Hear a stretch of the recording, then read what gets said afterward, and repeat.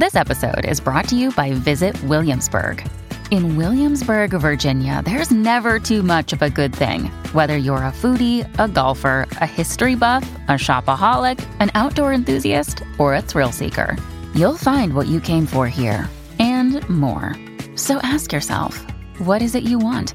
Discover Williamsburg and plan your trip at visitwilliamsburg.com.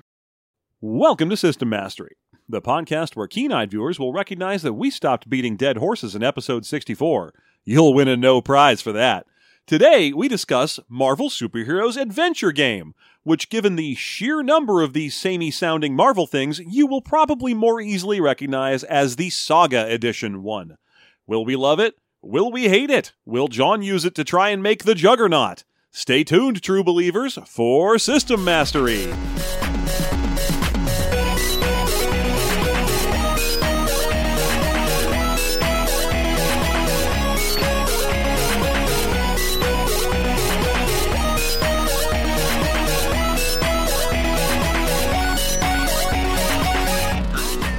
Hi folks, Jeff here. Before we start today, I just want to fumigate this episode for angry ghosts via quick admission. We were not playing this review with a full deck. By which I mean we didn't realize the deck that this game comes with was only half opened, leaving us with an incomplete set of cards, and we did not in fact realize that until midway through bonus content character creation. We just thought the copy we were reading had a duplicate card pack, but alas, it's actually a 100 card deck that this game comes with and not a 50. Also, we didn't ever open the other half, because this isn't our copy we were reviewing, and we didn't want to mess up someone else's sealed collectible. So, take that into account as we move forward. Thanks, and have a nice listen. Hello, everybody. Welcome back to System Mastery, the podcast where we do the things we do, and I'm Jeff, and that's John. Doing things we do. Yeah, that's right. Doing that thing you do. Yeah, I like it when you do the thing you do. Yeah. Right there.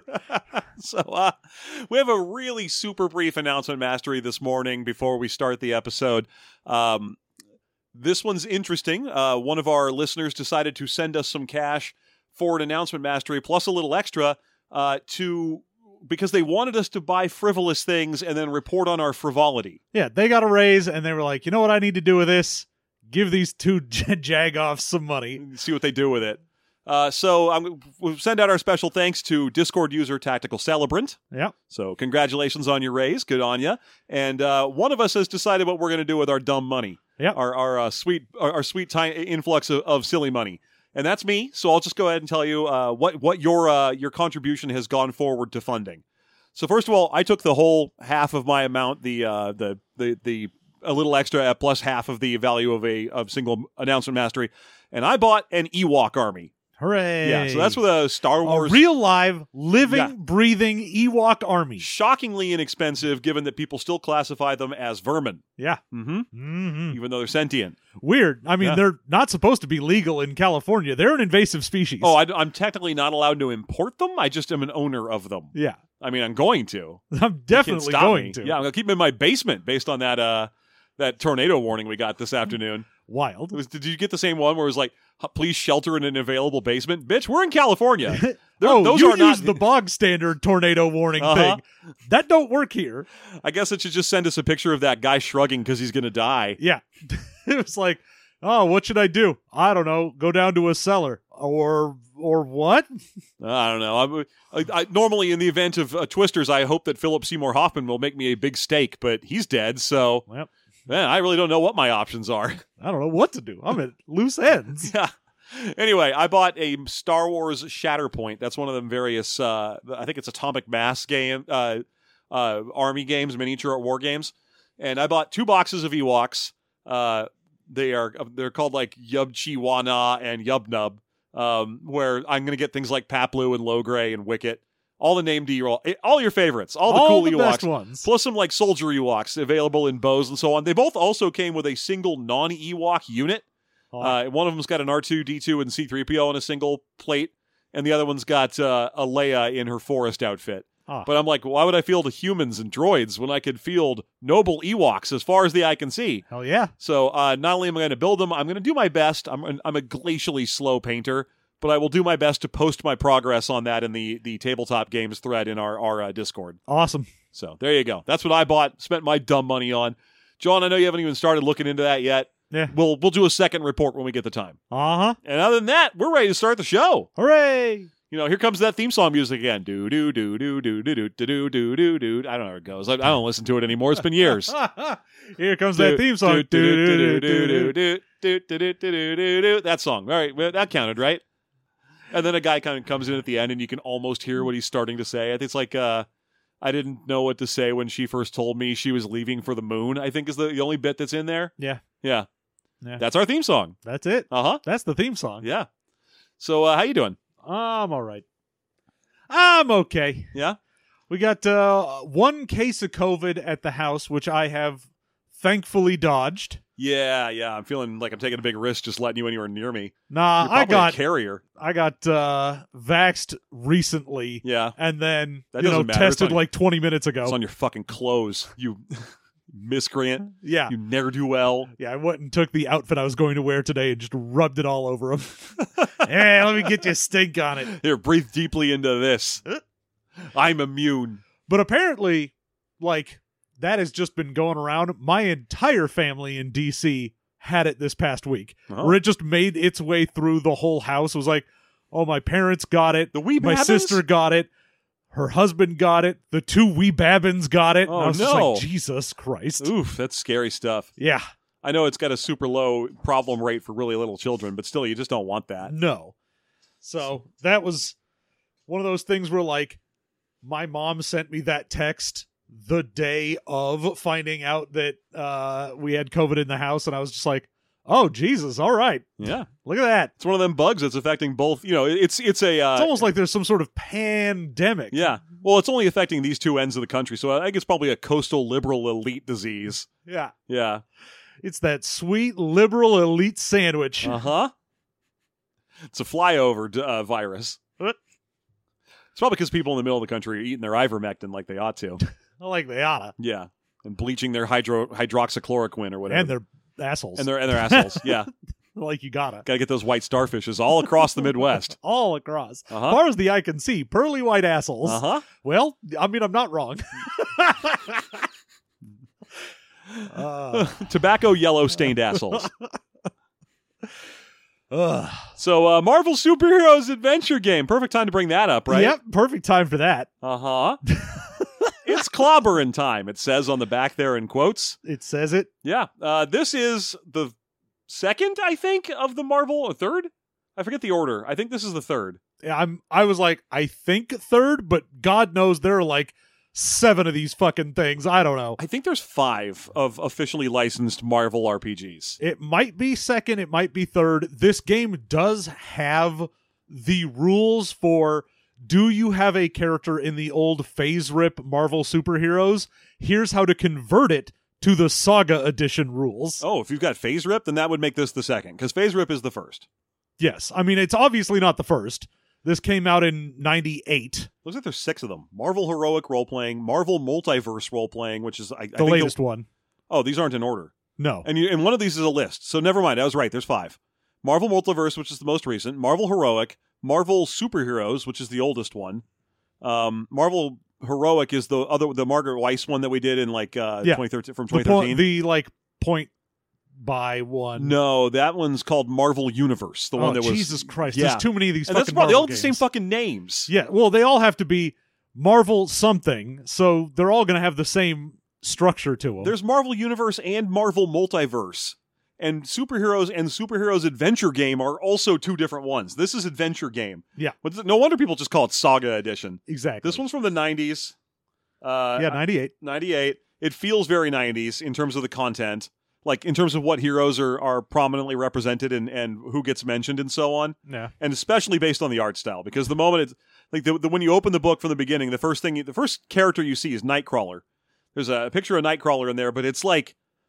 It's specifically like early Excalibur Nightcrawler from the 90s when he's got like a shaved head and an awful little goatee and he's wearing like a loose robe thing. Yeah. Not a good... It's when they gave Nightcrawler a slanket for some reason. Yeah, he looks like he should be in the Brotherhood. Like, that looks like it should be evil Nightcrawler, and he's hanging around with, like, evil Colossus and everything. But no, it's good guy. It's when he was in his deepest in his priest era, when he was like, oh, I'm very religious, and I'm wearing this cassock kind of thing as a... Like, it's ripped up, but that's what it's supposed to look like. And the whole time they're describing him as that fuzzy, lovable blue elf we all know and love, and here he is. He looks like he works on motorcycles for a living, and you're like, no, not that one. Give me back the classic V-suit. You know, the one that's entirely designed to indicate where his wiener is? Yeah. Yeah. That's the good Nightcrawler. Dick Pointer. Yeah. Interestingly, this book opens with a kind of pedigree of where it's coming from. It mentions that the Phase Rip game had previously existed, and it says that the rule set from this is based on a special rule set that was created for Dragonlance, because this is a TSR game. I had never heard of, which at this point in the span of doing this show, not just an RPG I haven't heard of, but a D&D based RPG I haven't heard of is like, wild. They made this type of card-based adventure game thing for Dragonlance. And I'm like, I had never heard of that. That's weird. It's wild. I mean, yeah, it's true.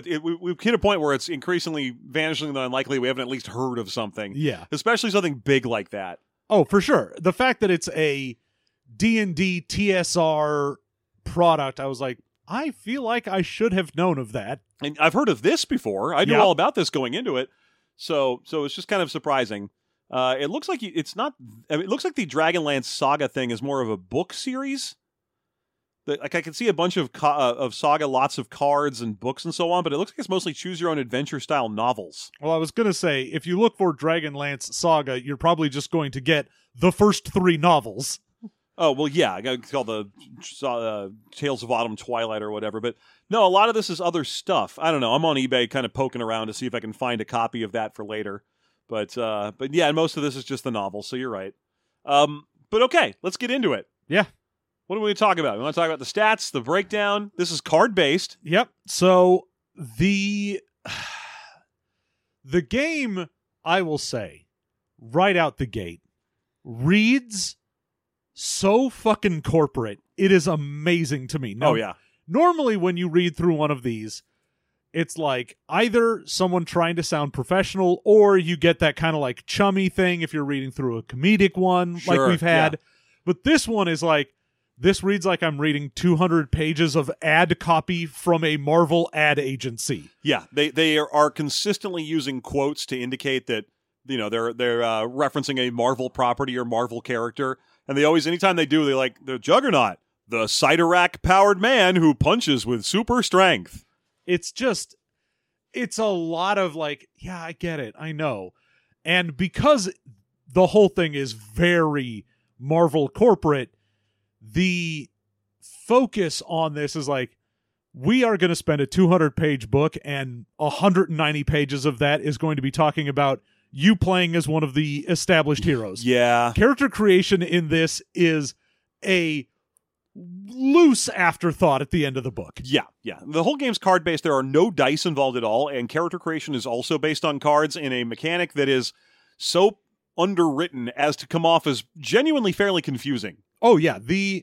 I'll go ahead and say, we'll get into it at some point, but this is one where if you go to our Patreon at patreon.com/systemmastery, join us for the bonus content at $2 a month when we make characters. The process that both of us had making a character in this was very much, wait, what the fuck am I doing? Yeah. In backtracking, because there's a part towards the end where it's like, oh, you got to spend one card. Now that you've already done all your stats and powers and skills and everything, now use a card for something. And you're like, what? I already used all of them. Use one of the cards you haven't used yet. Why would there be those? Why would I have one of those? Yeah.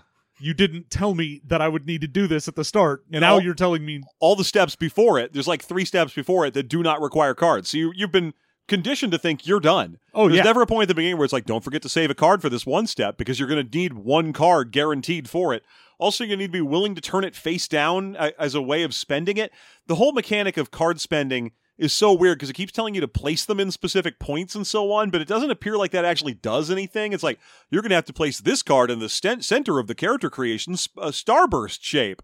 And you're like, no, I won't. What does that do? That doesn't do anything. That card goes back into the deck. Why would I need to place it somewhere? Well, no, it doesn't. You have the cards you drew and you keep them out of the deck. Oh, I know. You don't put them back. There's no reason to put them in the middle of the character creation starburst. I mean, outside of just going, oh, I'm going to try and remember which cards I spent on what. But even then, it's like, Well, the only reason I need to do that is because you have these weird points where you're like, now go back and change what you spent because we forgot to tell you to do a thing. Yeah, but having that one tell you to flip a card face down is wild because that accomplishes nothing.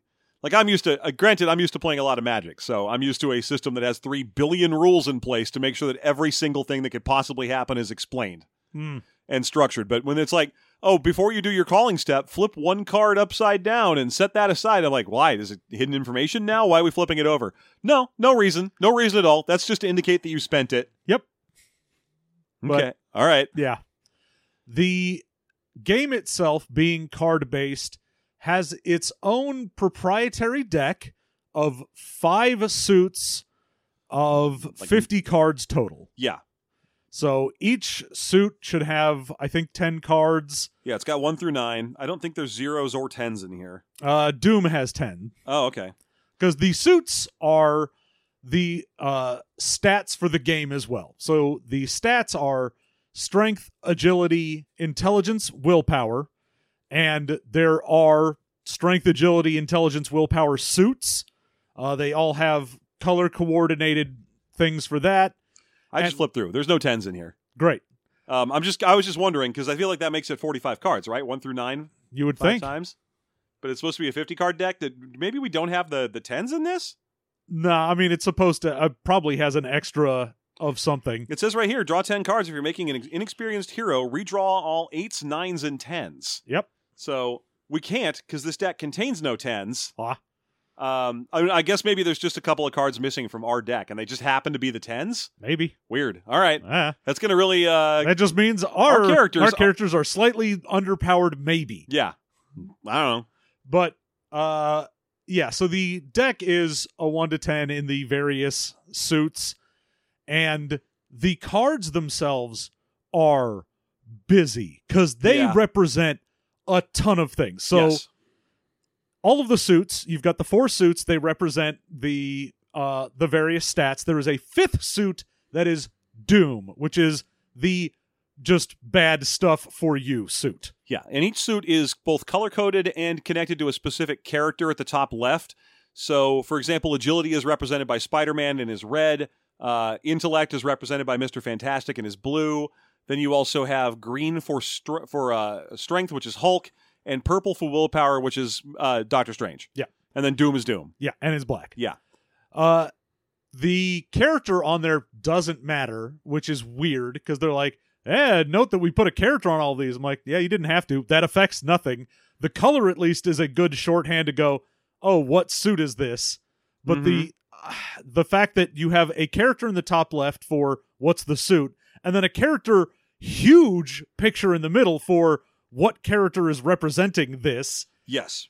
And it appears to be arranged more or less by a combination of relevance in the Marvel Universe and power level. Yeah. So, for example, I know you currently have like the one of strength in hand. And it's just Werewolf. Werewolf, who's a character I'm not even familiar with. So, sure, they definitely got that right, with like a 9 being the Hulk. Yeah. But sometimes it's a little like, you can tell the whims of the 90s were in play. Like the 2 of willpower is Moon Knight, where like, and then the 6 of intellect is Stingray. Which one of those guys got a TV show? So yeah, like you can tell it's a little whim powered. I don't really know what's going on there. Now, in addition to a picture of a character from the Marvel Universe, it also has on the section that has the 1 through 10 number, it has a little marker that will either be positive, negative, or neutral. Yes. Which will come up when we get to the rules, because that'll be useful for certain things. It's also used in character building. Yeah, that's the aura. So when you have to do a aura reading, which is what the game terms it for when you flip a card to see if it's positive, negative, or neutral, you're taking an aura reading of a situation. Yep. Then you have at the top right, you have a short, pithy phrase of some sort, usually just things like... It's a narrative thing for the narrator who's running it to be like, oh, if an event is happening, I can like flip this and get an idea. Yeah, so for example, you can get things like refusal of authority or power surge. Yeah, like the one I have is scent of prey. So you'd be like, oh, someone's hunting you or something. Yeah. Those do not have any in-game functionality. They are just used as narrative tools for the narrator who's running the game. Yep. But underneath that is a calling listing. Some of them are super rare. Some of them are fairly common. They're useful for nothing as far as I can tell. Outside of character creation. Outside of character creation, and yet they are given a prominent space on the cards. So, for example, I'm looking at Leader right now, the 7 of Doom, and his is World Domination. It's one of the bad guy ones, the Doom callings. Yeah. But like right under him is the 6 of Agility, Silver Sable, and hers is Soldier, and that one's going to be shared amongst a couple of folks. Yeah. So those are all of those. You've also got some numbers along the sides of a tens and a ones place in case you want to use the card to track health on something. I'm looking at your werewolf card because I'm like, is that Jack Russell? Is that Werewolf by Night? Or It's is he just werewolf? Is there just a I didn't know DC or Marvel had just werewolf. I knew it had Werewolf by Night. Yep. Well, I mean, Werewolf by Night is a werewolf. And then by night, yeah. Werewolf Bisexual Night with a K. Werewolf Bisexual Jordan Knight. So that's the deck that you will be using. Yeah. Characters will have generally stats that are the human maximum is 10. Mm-hmm. So usually a lot of stuff will be around, like, normal human would be like 4. Most Marvel characters will be like, oh, normal for a Marvel character will be more like a 5 or a 6. Yes, and then it kind of tapers off pretty rapidly after that, even though it goes up to 20. Like, they list as... I mean, it technically goes to 30, but you can't make a character with anything above 20. And it's wild if you do, because they list things like, oh, that's so far above human that it's nuts. Like, they list the example of a 6 intellect as Dr. Doom and Mr. Fantastic. No, 12 intellect is Mr. Fantastic. Is it really? Okay. Yes. So... still kind of wild that it goes up as high as 20, and you're like, yeah, I'm smarter than the smartest guys in the Marvel Universe. It's wild that they would be like, Mr. Fantastic's pretty smart. He's a 12. And I'm like, no, he's not. If you've got a scale that goes to 30, and 20 is as high as a character can get without being a cosmic being, Mr. Fantastic has a 20. Yeah, he should be at the top of your list. Well, maybe. I don't know. There's a lot of people contenders for the smartest Marvel guy. I mean, smart is sort of the detective of Marvel comics, where detective is the DC one, where it's like, yeah, people are generally smart, but Mr. Fantastic is the smartest person, like, just flat out. That's his whole deal. All right. It's like, I know Amadeus Cho is the 8th smartest. Yes. That one's the only one I think is codified. Yeah, and it's because he goes underneath all the ones that you already know that are like, all right, Tony Stark, Bruce Banner, Reed Richards, Dr. Doom. Yeah, Beast maybe somewhere in there. Yeah. But it's, man, it's ridiculous going through to just mention the fact that it has a book of here's some stats for people. Mm-hmm. And they kind of want you to know that the villains are going to be better than you. Because like you'll see, oh, what's the biggest example of strength you're going to run into? It's the Hulk. He's got like a 14 or a 15 or something. And then it goes right up beyond that to, I don't know, a Nihilus, like a 16 or 17. Deal with it. Yeah. Usually it's like Uatu and Galactus and so on getting a lot of mentions at the top of the scale, which is, fair. It's just sort of funny because those guys' stats don't generally matter. No. So you don't really need the scale to go up to them. You just say, these guys aren't on the scale. Don't worry about it. Yeah, but that is, again, another thing. We saw that in the Marvel superheroes thing where you're like, you've got Shift X. And you're like, dude, that doesn't matter. No one gives a shit about this. Yeah, no one gives a shit what the Beyonder's strength is. Yeah, there you go. 11 or 12. For intellect, it gives Mr. Fantastic and Dr. Doom an 11/12. And then if you want to get smarter than them, you're looking at like 13 or 14 for Dormammu, which is... What? Weird? No, if you want willpower to be, high for Dormammu, sure, that willpower is your whole magic stat, but... 17 or 18? Well, you're looking at Korvac or the Kree Supreme Intelligence or the High Evolutionary or Uatu. Okay. Yeah. I'm like, all right, if you want to do like, sure, the Kree Supreme Intelligence is smarter than Mr. Fantastic, I'm like, yeah, sure, great. It's a giant, ridiculous supercomputer with all of the knowledge of all of the smartest Kree people. Yeah. Fine. Sure. But maybe bump Mr. Fantastic up to a 15 or something and put that up a little higher. Yeah. It's just, when they're like, yeah, Mr. Fantastic is about as smart as, like, an agile person in Marvel is agile. And you're like, not really. It's kind of his one thing. It's what he's got, man. I mean, I know he has stretchy powers, but that is literally a secondary quality to his ability to be intelligent. 90% of the time, they only use his stretchy powers to show how creepy he is these days anyway. His stretchy power is there to be like, oh, I'm writing on a wall while I'm doing an equation over here and pouring something into a beaker. Yeah. It is there as a time saver for science. Yeah. So your stats control, they're your base amount of like contribution to a exceeding a difficulty in this game. Yep. So normally what you'll do is you'll say, oh, I'm going to take my stat, and then I'm going to flip a card off the top of the deck, or you actually have a hand. No, yeah. So you're going to play a card from your hand and say, okay, these two things together add up to the value I'm doing against your target number. Interestingly, the narrator will normally start any given cycle of events, whether it's a scene, by flipping a card off the top of the deck and being like, this random card represents the difficulty of the scene. Yeah. Usually it's if you are doing an encounter, because if you're like, oh, I'm Spider-Man and I'm running through the city and I want to do a weird acrobatic flip through something, and he goes, all right, well, that's weird. Normally I would, I don't know, make you just succeed, but you're trying to do something stupid and crazy. You gotta beat a like difficulty 12, and they all have names because of course they have names. Yeah. But I'm just gonna go ahead and say 12. And not only that, but you're not supposed to say either of those things because they do all have names.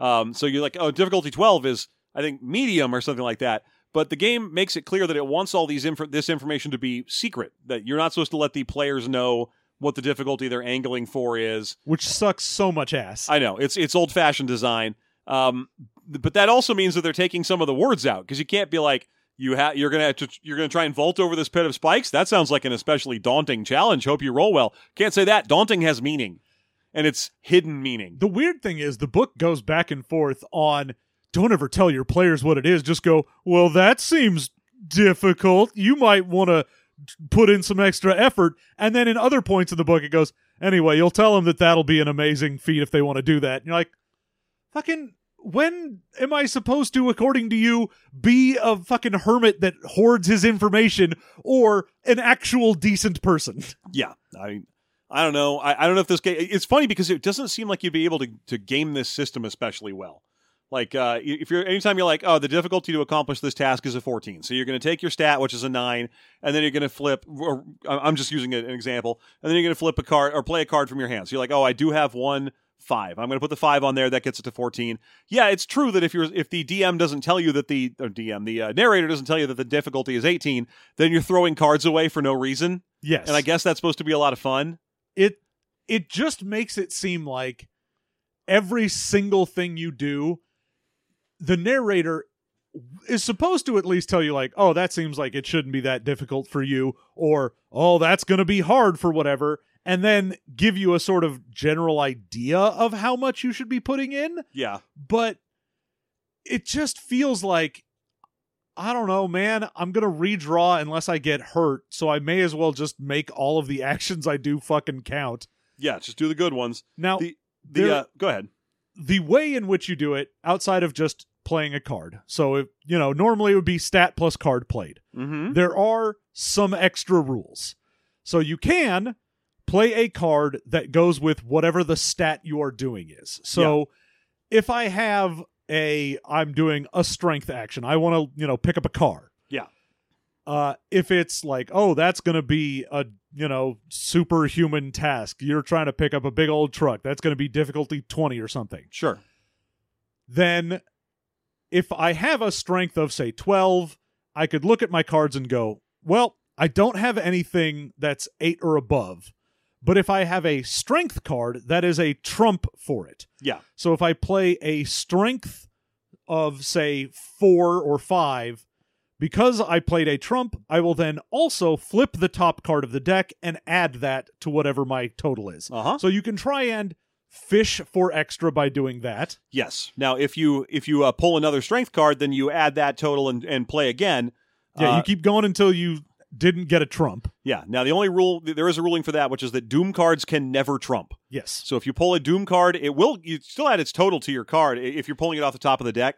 as a result of playing another trump card. You will still get to add the Doom, but you're done. Yeah. And at the same time, if you play, you can never play a card out of your hand that's a Doom card and get a trump out of that. Yes.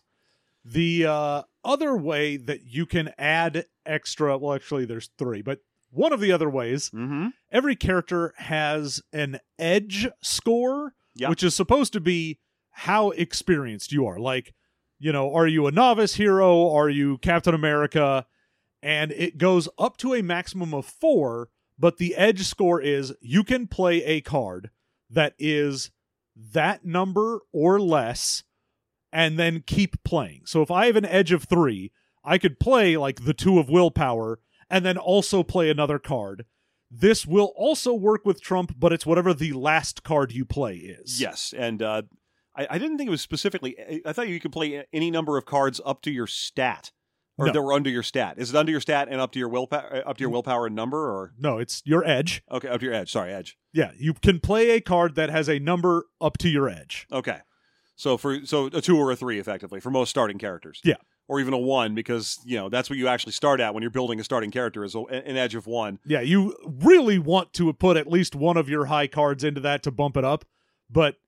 Because it's not just that it controls. It also controls your starting hand size. Yeah, and hand size is going to be both your options for doing all of this, because more cards is going to be more options for playing stuff, and also the ability to say, put more cards down for edge, stuff like that, but it is also your health. Yeah. Whenever you have to take damage, you have a defense based on your strength and any defensive powers. Yeah. Whatever damage gets dealt to you, the defense takes off the top whatever it is from the damage incoming. Whatever is left, you have to discard cards from your hand that are equal to or higher than that amount of damage. Yes. So if, I get clocked real good and I take past defense like 10 damage, I have to get rid of a number of cards that are at least 10 or more. Yeah. And whatever I pitch, I don't redraw. Yeah. So if my max hand size is 4 and I have to pitch 3 cards to that damage, I have 1 card now. Yeah, and that's how many you have until the fight's over and you get a chance to recuperate. So even when you play every round you will see if you can. Yeah, because the aura card, if it is positive, will let you regen 1 card. Yes. Now, the auras are not equally distributed throughout the deck. There's less positive auras than there are negative, and there are less of either of those than there are neutral.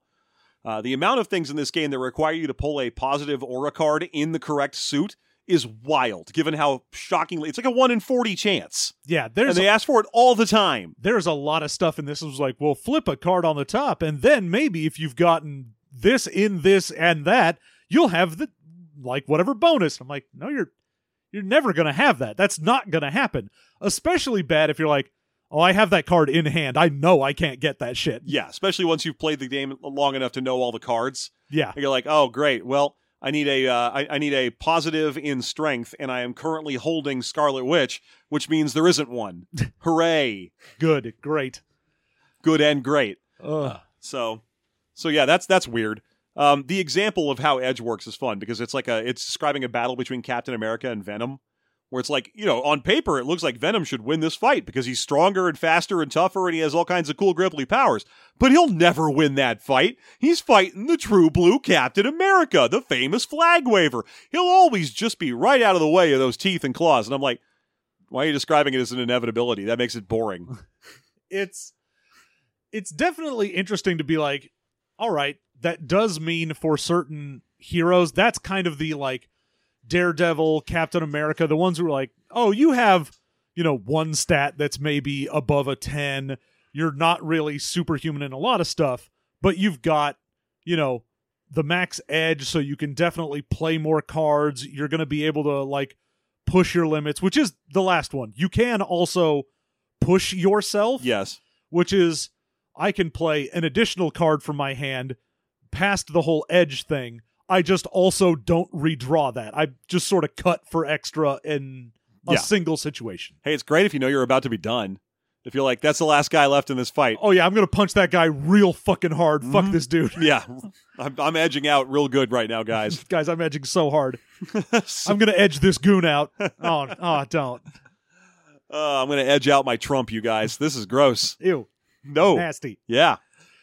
But yeah, that description of Captain America fighting Venom was funny because it was just like, he'll always be just out of the way. And I'm like, I don't think that's, I mean, it's got some functionality to it, but that's not really what it describes.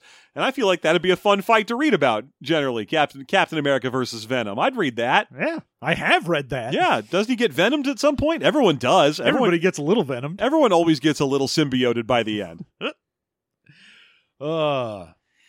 Skills in this game, they're confusing if you read the roster book first. If you're like, I want to see some of these heroes, because skills in this game they're measured by a rider that's attached to your statistics. So if you have like let's do Cyclops as an example. He has like an intellect, I think of 6 something or other. I'll just look him up real quick. He's the first page of the roster book. Here we go. Cyclops has an intellect of 6x, which is so dumb to me. Oh, yeah, but given the things that are in there. Yeah. But he has 6D strength. He has, 6D strength, 6B agility, 8D willpower, and 6X intellect. So the way those work is A, B, C, and D can give you a number of skills, and X gives you none. Yes. So if you have an intellect of 6X, it means you have leadership of 6 for the purposes of raw leadership challenges. Well, you have an intellect of 6. Sorry, intellect of 6. I said leadership, didn't I? I didn't mean to. But you have no relevant skills. Yes, which means in intellect skills, leadership is one of them. So Cyclops, leader of the X-Men, does not have the leadership skill. Yeah, I mean, granted, I'm fairly certain that it's a willpower skill, actually, but there are things in intellect that are useful for that he would have probably needed to have. Yeah, no, the willpower one has teamwork, but I don't know that it has leadership. It does. Oh, does it? Yeah, because it's purple and it's right here in his skills. Oh, good. It's his only willpower skill because he has an 8D in willpower, so he only gets 1 skill. But yeah, so basically if you have A, you get 4 skills, B, you get 3, C, you get 2, D, you get 1, X, you get none. Yes. When you're creating a character, this is based on a complex system of what cards you put into those stats. Yeah. But if you're just using if you're using these roster characters, it's clearly based on what they needed. Yeah. The skills themselves do a couple things.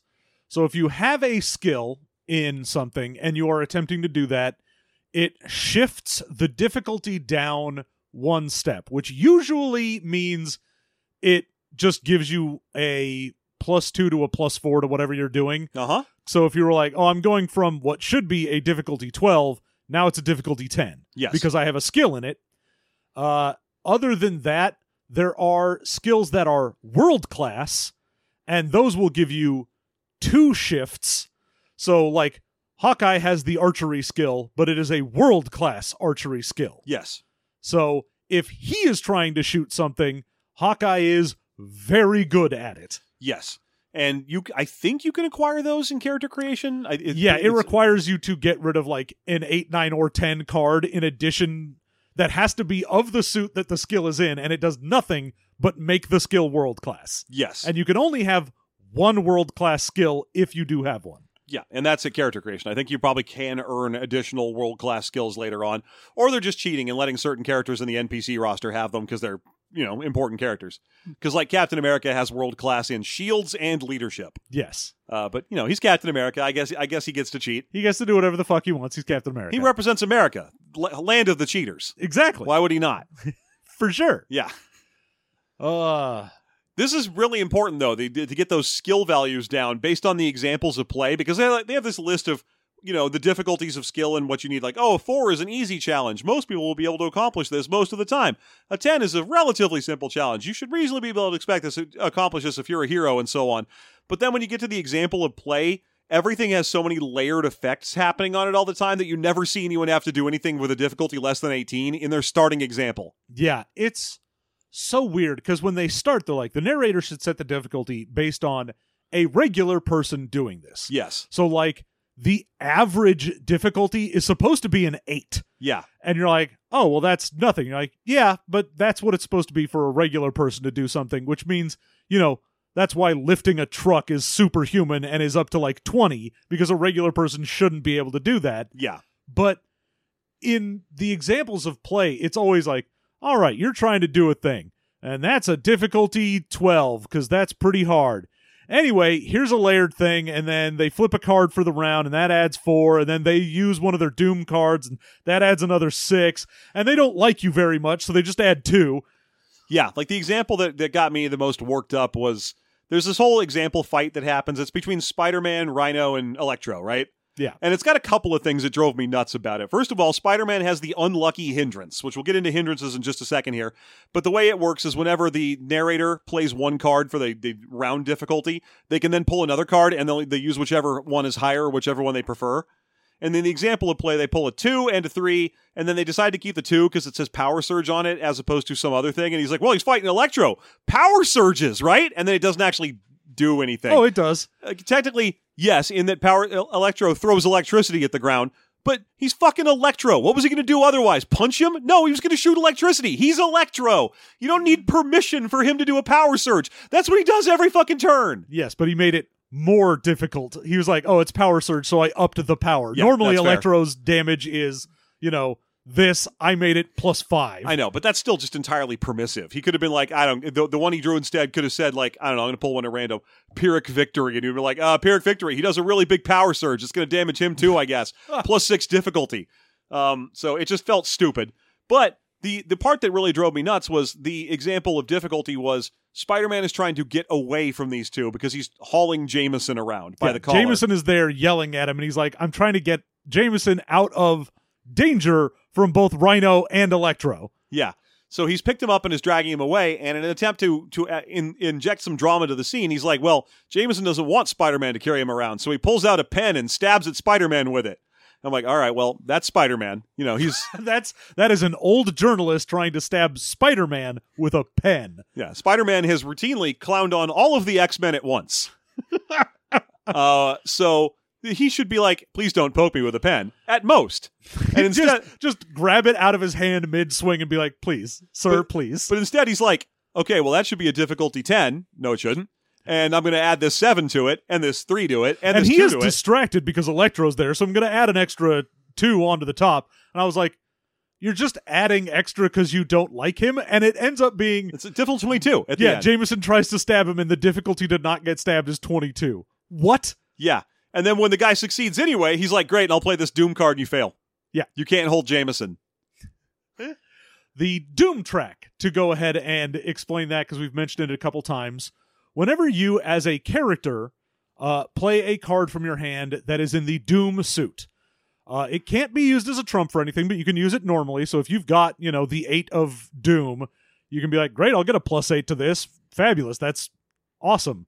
But anytime you play a Doom card, it will immediately, after it is resolved, go to the narrator's pile of Doom. Yes. And the narrator can, at any point, add one of those cards to a check that he has done to be like, either beforehand to go, oh, this is, I want to let you know things are real difficult right now and we're amping it up. I'm going to make the check more, difficult by putting in a 4 of Doom. Now that's the friendly way he can play it. Yeah, that is the way you should play. Uh-huh. But the one that we just mentioned with Jameson, it's like, Spider-Man's got to hit a 22, which is silly that he's got to hit a 22 for Jameson not to hit him with a pen. So he cuts and burns himself and cheats, everything he can, spends a bunch of cards to get this accomplished. Yeah, he's like, I'm going to use my edge, I'm going to use this card, and then this card, and that card's trump, so I get another card, and I barely hit a 22. But fucking, I'm Spider-Man. Jesus, fine.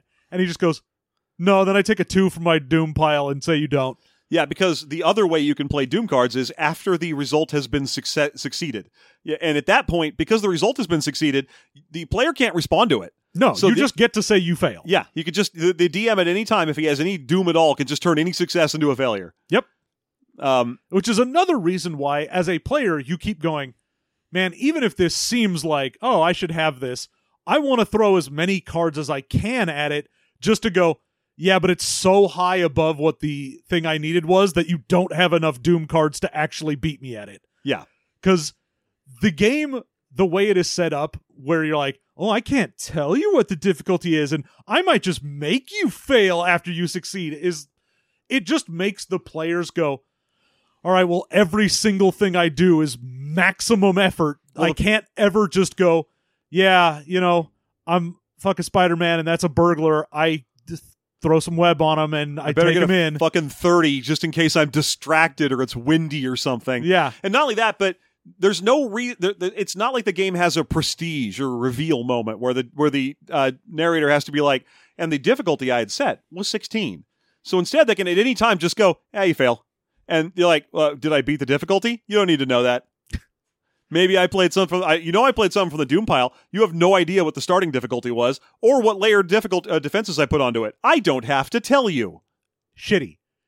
Absolutely shitty. Every time in the game where they don't do that, and they're like, yeah, and then the narrator tells them, like, oh, this is going to be, an incredible task, and you're going to need a 16, and I'm going to beforehand play this, 3 of Doom. It's at a 19 now. And then the player has to decide, ooh, how am I going to do that? I'm like, good. That's how that should play. Yeah. And every time it gives an example of play where they're like, and then the narrator coyly says, this might be a little hard for you. You better try. I'm like, fuck you, asshole. Don't do that. What the fuck does try mean? The game is mostly random chance. You're just asking me to try to my luck for the most part. Anyway, we should get into character creation. Sure. There are about 100 powers in the book, and there's a list of skills as well. The powers are actually fairly comprehensive, and they do have a lot of functionality to them. I do love some of the things in there where, like, they have additional limb as one of them, so in case you want to have either Nightcrawler's tail or Doc Ock's extra arms or whatever you're doing, you can do that. But then they also just put prehensile hair as its own separate power. And I was like, just because Medusa exists. Yeah, like Medusa just has additional limb hair. They've just done the that. same way Nightcrawler has additional limb tail. That's a fucking Marvel RPG tradition. Remember as well that they put hex bolts into the same right next to energy bolts in one of these that we read, where it was like, what are those for other than playing a Scarlet Witch? What is the possible point of those where you couldn't just make it one of the tacked on riders to energy bolts? Yeah. And they put a few things in here that they were like, maybe don't let your players have this because it has time travel, reality warping, things that they say in the power selection where they're like, hey, so if you've got this at a level that's like higher than, say, 15, you're probably gonna fuck with things. But the time travel one, they're like, oh, if one of your players has time travel, this is a great chance for you to fuck with them. There's multiple powers that work that way. A lot of the higher end powers are just straight up don't take this. Like magic is another great example of you should not take this power. Because the way magic works is it says right at the beginning, you are automatically assumed to be a novice of magic. And what that means is anytime you play a card for magic, the narrator should secretly draw a card. And if their card exceeds your card, then the spell automatically fails. And if its aura is negative, then a disaster occurs. No. If I've got magic, if it's at like, I have magic intensity 4, sure, I'm not very good at magic. But if I go, hey man, I'm a wizard, I put an intensity, my power level is like 14 or something, I'm real fucking good at magic, I shouldn't be like, yeah, you're a novice, fuck you, half the time you fail. Yeah, I think it actually does work that way above intensity 10 or something like that. Good. So I guess you have a chance for failure at 1 through 9. But even then, I'm not a huge fan of it because it's just another failure point in a game that already had enough, I feel. Yeah, because mostly that just puts a hard limit on when you should be voluntarily playing magic. Can you get your intensity above 10? Go ahead and be a wizard. If you can't, do not take that power. Yeah, because when you are making a character, you will draw a hand of 10 cards from the deck. Yeah. You have 3 different types of hero you can be. You can be a novice hero, a regular one, or an experienced one. If you're novice, you redraw any 8, 9, or 10. Yeah. If you are experienced, you redraw any 1, 2, or 3. You will use those cards to get your stats, your powers, and you discard anything with a 7 or above to increase your edge and hand size. You then also have to have a card left over at the end to do your calling, but you will generally go, okay, if I play a card into a stat, like if I'm getting, strength, then I can play up to 3 cards in any given thing.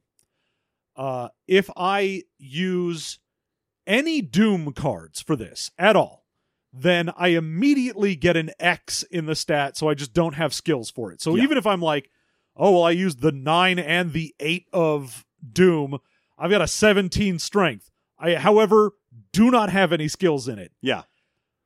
If you don't use any Doom and you don't use any cards that match the suit for it, so if I'm like, all right, I'm doing strength, but I put like the 8 of agility in it, Yeah. then I'll have a D in it. I'll Yeah. just have one skill and then that stat. Yeah.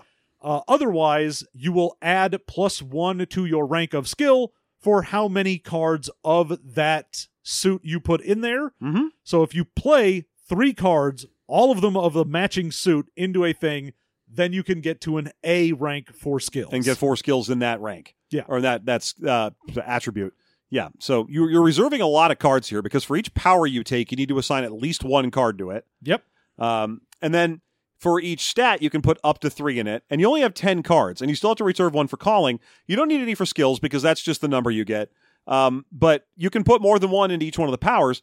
Now, there are ways to acquire additional cards during gameplay, but the caveats on it are intense. So, for example, each time you take a power, there is a suggested limit to the power. So if you have animal control, for example, and the suggested limit is 1 kind of animal or 1 animal at a time. Very simple things like that. So, for example, you could say, like, I can only control 1 animal because I'm 90s Falcon, so I can control Redwing, the hawk, and who is not yet a drone or whatever. And so that's my only so that's my limit to it.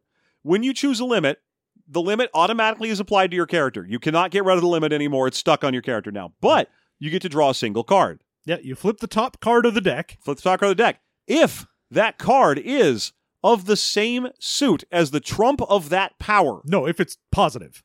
I thought it was both. No, if it's positive, then you get it. Oh, okay. I honestly thought it was both. Like you had to get both positive and in your suit, in your trump. Nope. But that's good to know. If it's positive, then you get to add that card to that power. Yep. And I think it also grants you know what? You're right. If it's in trump, it also grants you a power stunt. Yes. Now you get a stunt in a power for free automatically unless you played a Doom for that power's intensity. Yes. So the other way to get cards is called hindrances. You can take up to 2 of them, and they are just character weaknesses. So they're all the standard stuff. You have a crippling addiction or a massive phobia, or you go into berserker rages, or all these various things. A lot of them are designed so that you can't take them unless you have a strength that this hindrance would be a problem for. Yeah, I mean, some of them are just straight up like, the thing has monstrous. So he has a stat of 0 when it comes to trying to get people to not run away from him because they are afraid. Yeah. Like, he can't stop people from being afraid of him, no matter how charming he is. So he has that as a thing. Now, when you get a hindrance, you just have that. And again, you can try and pull a positive card off the top of the deck when you do that. And if you get a positive or a card, then for the hindrance one, it just lets you then place that card into anything you've already done. Yeah. Yeah. So, and again, it works the same way where unless you get a positive, like you just said, you can't use it. So it's a real big risk. There's not that many positive cards on the deck. No. And the hindrances are almost across the board situations where you stat out to 0. Yes. One of your stats changes to 0 for a while. So like addiction is just, if you are faced with the thing of your addiction, your willpower is 0 when it comes to dealing with it. And also, if you haven't had the object of your addiction for like an X amount, I think it's 1 day, then your stats, one of your other stats is set to 0. Yeah, until such time as you manage to get your hands on it. All of the hindrances really fuck you. Yeah. Some of them fuck you in dramatic ways. Like overconfident is any card you play with a value of 7 or higher is treated as if you played a 0. Unless you have either 2 cards left in hand or your health is reduced to the point where you would have had 2 cards in hand. So at that point, you can play your 7s and so on as 7s again. Yeah. Lightweight is another funny one for me because it's one of the examples I was talking about where you can't even take it unless you have a super high stat, and then it is a hindrance to that stat. Lightweight is, as long as you have a strength of 11 or higher, you can take lightweight. If you do, it's that you're super strong, yes, but you don't hit very hard in combat. So your combat damage is 0. Your combat accuracy, because this game uses strength for accuracy in melee combat and agility for like energy blasts and stuff, is normal. So you have like a strength of 11, great, you hit with an 11 accuracy, but your damage gets reduced by 11 back as if you had a strength of 0. Their example for people who are like this is, I think, Valkyrie. Which is weird. Yeah, strange choice. But there's a lot of the girls are weaker in this book pretty routinely. Specifically a lot of She-Hulk stuff where they're like, oh, She-Hulk stats are always like 2 lower than the Hulk's. Well, yeah, because the Hulk is strongest there is. Yeah, except for She-Hulk, who is also strongest there is. I know that's not actually true. It's true in the MCU, but I don't think it's true elsewhere.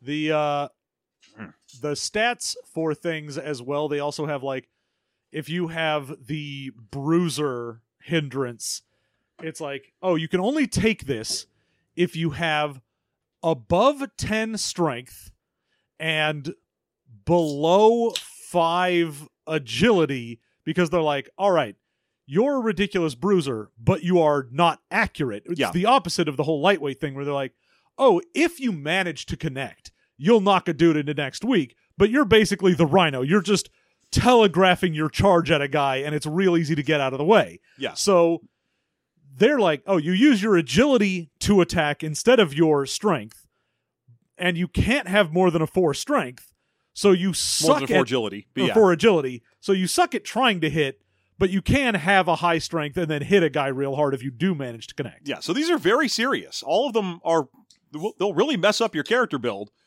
in exchange for a huge gamble, like maybe a 1 in 5 chance that you get to have 1 extra card to put out where you want to. Yep. It's the thing is, when you're making a character, you also are like, I don't have enough cards. I mean, especially if you didn't draw well. If you drew a few, like, 2s, 3s, 4s in there, you're like, I'm not making a guy that's very good. Yeah.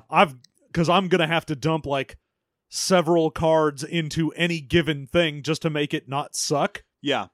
Although, God, the example character, the Hedgehog?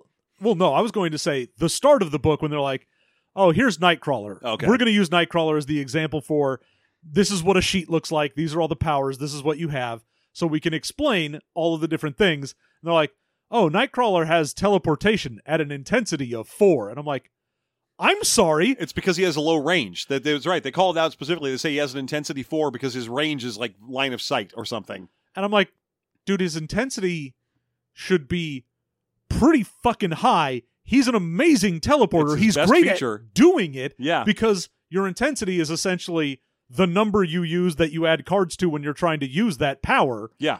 He should be great at it.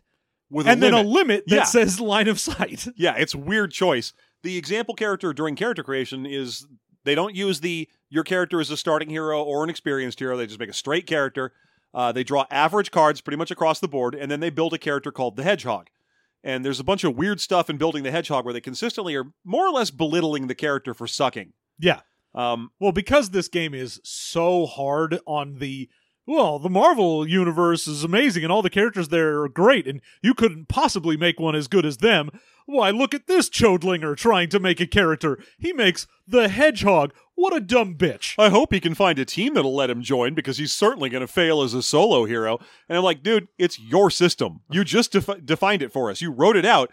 Then you made a character using it. We're like, this character is stupid and sucks. You're like, well, I would not want to use that then. Don't do that, my man. Yeah, I get, again, like we were talking earlier, it's got that corporate sheen where it's like, why would you even make a character when you could play as one of the mighty Marvel champions? Ugh. Although they're not that amazing either. Like, the best stats that the Hedgehog has are all in the 6 to 7 range.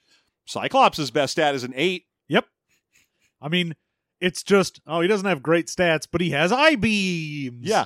And they're like, I think the funniest thing with the Hedgehog was they gave him the quills power. Yeah. And then they're like, well, he wanted to be able to fire his quills, but as the narrator helpfully pointed out, hedgehogs can't do that. So instead, he took a venom that's attached to the quills that causes irritation. I guess that'll be useful if anyone tries to touch him, I guess. You're like, what do you give a shit whether or not real hedgehogs... Are you playing as a real fucking hedgehog? Yeah. Hey, guess what Wolverines don't have? Is it metal skeletons and regeneration? Or even the myth of the Cyclops? Did they have eye beams? No, they just had one big dumb eye. Ugh. Yeah, I'm just like, dude, why are you being such a big piece of shit about this? Where's this smugness coming from? Ugh. It does not endear me to the system.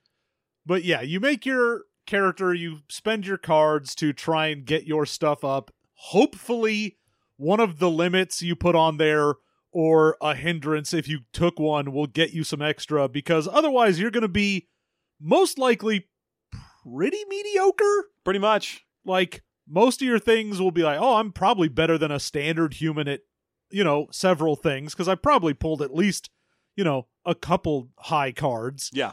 But even then, you may have put both of them into your edge and hand size just to go, yeah, I'm not going to be very good, but at least I can play a lot of cards about it. Yeah. So in terms of the game's combat flow, for the most part, it's player-driven. Like, yeah, the narrator never takes actions. yes, they are all responses. So when you make an action, if you're I'm punching Electro, it'll be like, oh well, in response, he will blast you, and it's part of the difficulty that's set for the round, effectively. Yeah, you'll have a thing where it's like, Electro is going to do this. Yes, He'll just declare what his action is. And I don't, play cards because obviously the narrator doesn't have a hand. They just flip the card at the start. Yeah. So you're like, all right, this is what he's doing. You know what he's got a bonus to. Like, there you go. Have at. So it's a player-driven combat system, which I appreciate. And also you flip a card for, I think initiative order is handled that way. For who gets to go win is just take a card and you drop down from highest. So there you go. You have anything else you want to talk about before we get into favorites and least? There's plenty more, I'm sure. We haven't really described any of the powers or anything. No, I mean, it's fine. Whatever. Okay. Then we'll get further into it in the Patreon when we actually go over the characters that we created, because that's kind of how this game goes. Yeah. You don't really fully understand how kind of brutal of a design it is until you're actually staring down your 10 cards you drew and realizing that 4 or 5 of these cards are Doom, which means they're all dead ends. Oh, yeah. The fact that playing a Doom on basically anything goes, and now you can't have cool stuff for it, is like, well, shit, I feel like I should probably throw all of my Doom at one thing and go, all right, I'll have one thing where I don't get stuff, but then it's just amazing baseline. Yeah. But, There you go. All right, so what was your favorite thing about Marvel Superheroes Adventure Game book? Jeff Grubb. Grubb. I think. I actually don't have the author in front of me, but I'm pretty sure it was Jeff Grubb and someone else. I think my favorite thing in this is I do like the dynamic card play system with the way Trump and Edge work. The ability to sort of cut for extra power. Like, the core gameplay mechanic for a player is good. Like, you get a handful of cards, you always get to know, like, all right, when I draw my hand, if I see, look, I've got no, like, agility in here, then you're like, at that point, you start looking at problems going, all right, I've got 4 cards that are fucking intellect. How do I think my way out of this? Yes. And so it lets you prepare ahead of time for things like that, but it also lets you go, all right, but do I have a couple, like, 2s or 3s? Can I try and skate my way into playing like 3 cards right now so I can redraw and try and get into some stuff that's better for me? Yeah. It is a decent system baseline. I do think it's pretty good. Yeah, absolutely. I think the only place where it really tends to falter is all of the points where it says like, anyway, narrator, here's well, I mean, that'll be in the worst things. I was going to say, yeah. So yeah, I like that. And Mike Selinker, by the way, it was not Jeff Grubb. I had that I'm wrong. What is your favorite thing? My favorite thing about it, think about this for a second. I had it and then I started thinking about who wrote the book. Oh no, you got that baby iPad brain. My brain, no. My favorite thing is nothing. My favorite thing is remembering things. No, it's fine. I'll just say I like that the cards have the little top level thing for pulling a role playing challenge built into them, where I just pulled Professor X and I get Crisis of Faith. I like that idea conceptually, that you can use that to add a kind of narrative spice to a session. Yeah, quickly. when the narrator's like, I don't really know what to do with this scene, and being able to just be like, I'll just flip a card off the top and see if I get that, where you kind of like have a pseudo tarot deck kind of at your disposal with the deck. We didn't even get into finishing describing how busy these cards are. For some reason, they have a health track printed on them said as well. That. Oh, you did? Okay, good. Because I'm like, why? What does that do? Weird. I guess if you need to take a card out of the circulation entirely and have it serve as a health track, then that's there. Yeah, I just remember what I was originally going to say. I like that it's player the player's the only person who has a hand of cards. Yes. I prefer that because it should improve the speed of gameplay. Mm-hmm. I don't know if it necessarily does because, as you can see from the examples in the book, there's so much layering difficulty on. Well, especially the examples where they're like, and then I'm just going to add 2 because I don't like you. I'm like, dude, stop it. Yeah, but functionally, I do appreciate the idea of anytime you're like, I'm removing the DM from being an parody, and they have their own mechanics that they're using and so on that highlight the player mechanics more, then I'm a fan of that. Yeah. So there you go. What's your least favorite thing?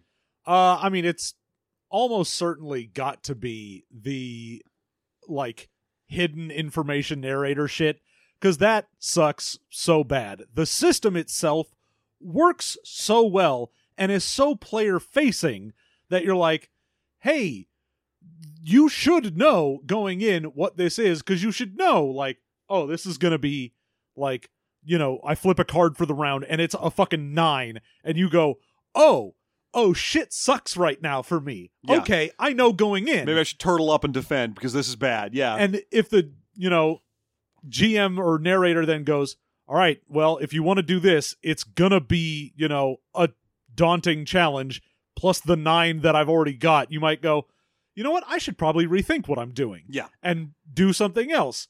You have that kind of, like, ebb and flow of the card that comes up. Mm-hmm. And as soon as you go, like, all right, a 4 came up, and then the narrator's kind of goes, maybe this is easy, maybe not. I'm like, dude, don't do that. It's a game about superheroes. Let your player feel like a superhero. Yeah, especially because, all that really means is, I mean, this may not be true. I'm willing to believe that you, dear listener, are a wonderful narrator who would never arbitrarily decide the difficulty after they see what cards the player played. No, obviously not. But I assume any one of because I'm an anxious weirdo, any one of my narrators is automatically doing that every single time they go, I don't feel like I need to tell you the difficulty because I'm going to wait and see, and I'm going to give you roughly a 50-50 chance. It's going to be entirely up to whims, and if you happen to beat 17, what do you know? 17 was the difficulty.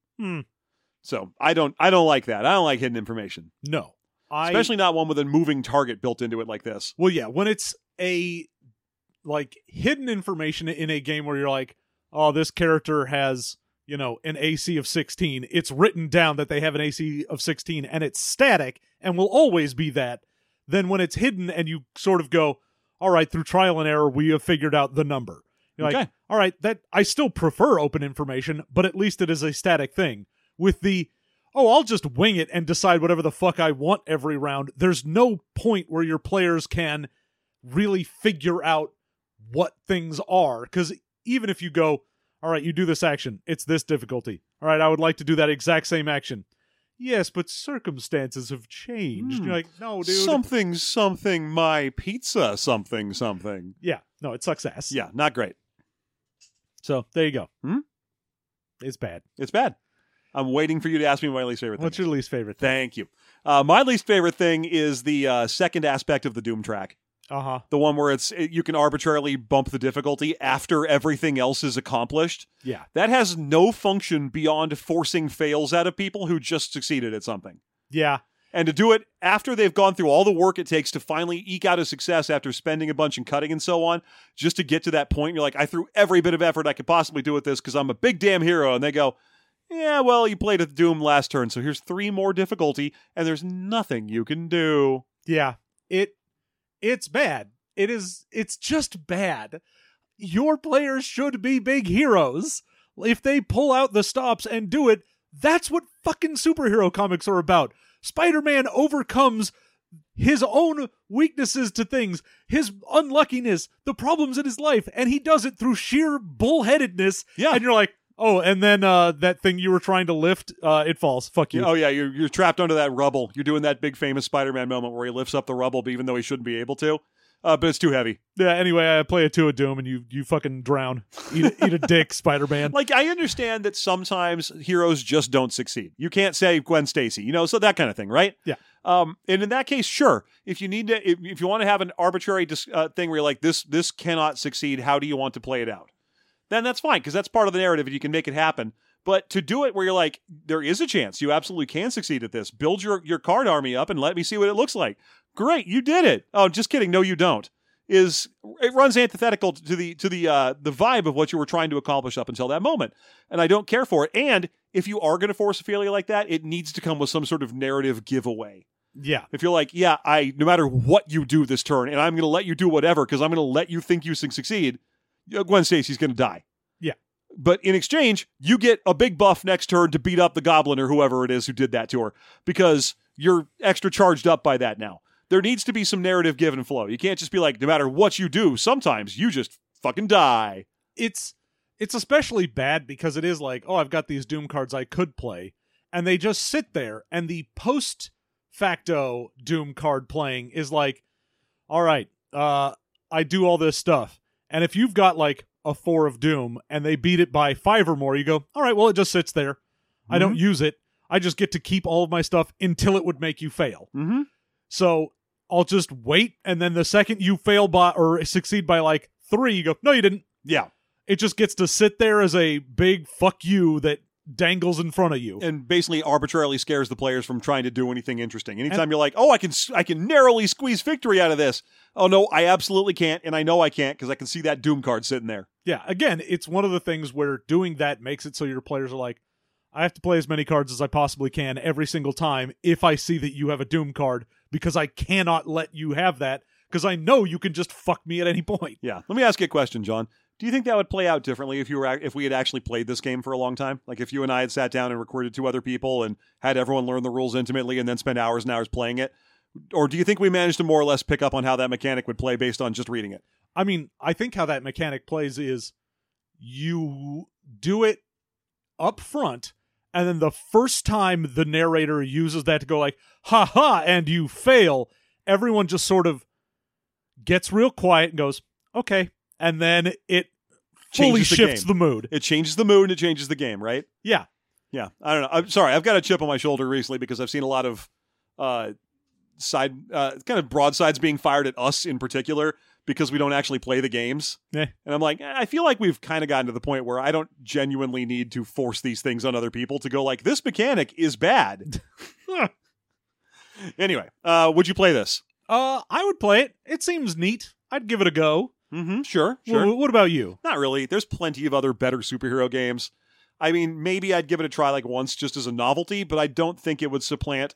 It wouldn't even make my top 5 of superhero games I would like to play. I mean, the gameplay mechanic is interesting enough with the card-based system and the, pushing and whatnot that I'm like, I would like to play it. It seems neat. Yeah. I like the system. It's definitely above like Marvel Diceless, for example. Oh, yeah. I'd even put it above Multiverse. I would put it above Phase Rip. I'd put it above basically all of the other Marvel ones at this point. All right. So, there you go. Fair. That's fair. Okay, well, we have a yes and a no, but that's not a big deal. Yeah. But hey, we're still going to make characters for the game. Yes. And if you'd like to play those characters, if you want to play those characters, you can. Sure. Just record the episode and write down what we did, and then those characters are yours. I'm not going to stop you. I didn't copyright them. Yeah, I ain't making a character TM. Yeah, so if you want to play them, steal them from us, but even then, you're still going to need to give us the money to come listen to them. You got it, dude. So that's over at Patreon, patreon.com/System Mastery, where if you support us at the paltry bargain basement level of it's California. We don't have basements. Yeah. Bargain floor, ground level of $2 a month. The C level of $2 a month. Then you'll access the bonus content where we will make characters in the games we've just reviewed. You'll also get a single RSS feed containing all of our major shows ad-free. Mm-hmm. Good deal. Why not do that? I strongly recommend it. Otherwise, rate and review us wherever you happen to listen to us. Yep. And go buy our books. We just got I just got a copy of our most recent product right here in my hands. It arrived today. Our deck of mini drinks, which will become available for sale fairly soon. And I got to say, this thing looks really fucking good. It's nice. It's 50 card. If you already have the Dungeon Meister cocktail guide, it's got 40 of the recipes out of that, plus 10 new ones, with the added twist that it is a random deck of cards where each card has a potion function in 5th edition D&D for that drink. Yep. You can use it as a standard deck of many things type thing where your players draw a card from it and get the effect. You can use it as a potion generator for your characters can make this on downtime. There's even rules in here for using it as a demi-planar bar that your party can go and visit for a while. Yep. It's got a lot of stuff in there. So even if you do have the cocktail book, There's a bunch of in-game stuff that you can get out of this, as well as 10 more recipes in addition to what was in there. You got it. And that's, once again, that's actually OGL open. It's usable in D&D, so that's kind of a neat new thing for us. Yeah. Otherwise, hey, thank you so much for listening. We'll see you over in the bonus content, and you have a good one.